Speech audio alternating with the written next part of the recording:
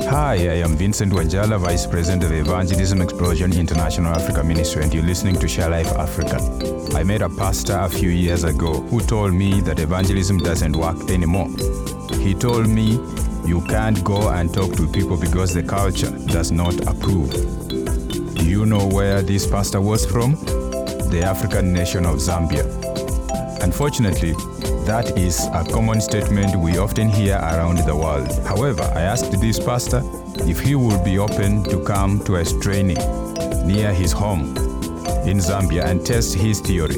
Well, during that week, the gospel was shared with 234 people, with 158 giving their lives to Christ.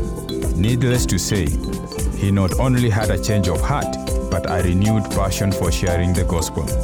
That is what we want to happen in our own countries. Sharing the gospel is still effective. People are open to hearing the good news of the gospel. So, let's share. For resources to help you share your faith, visit our website at sharelifeafrica.org.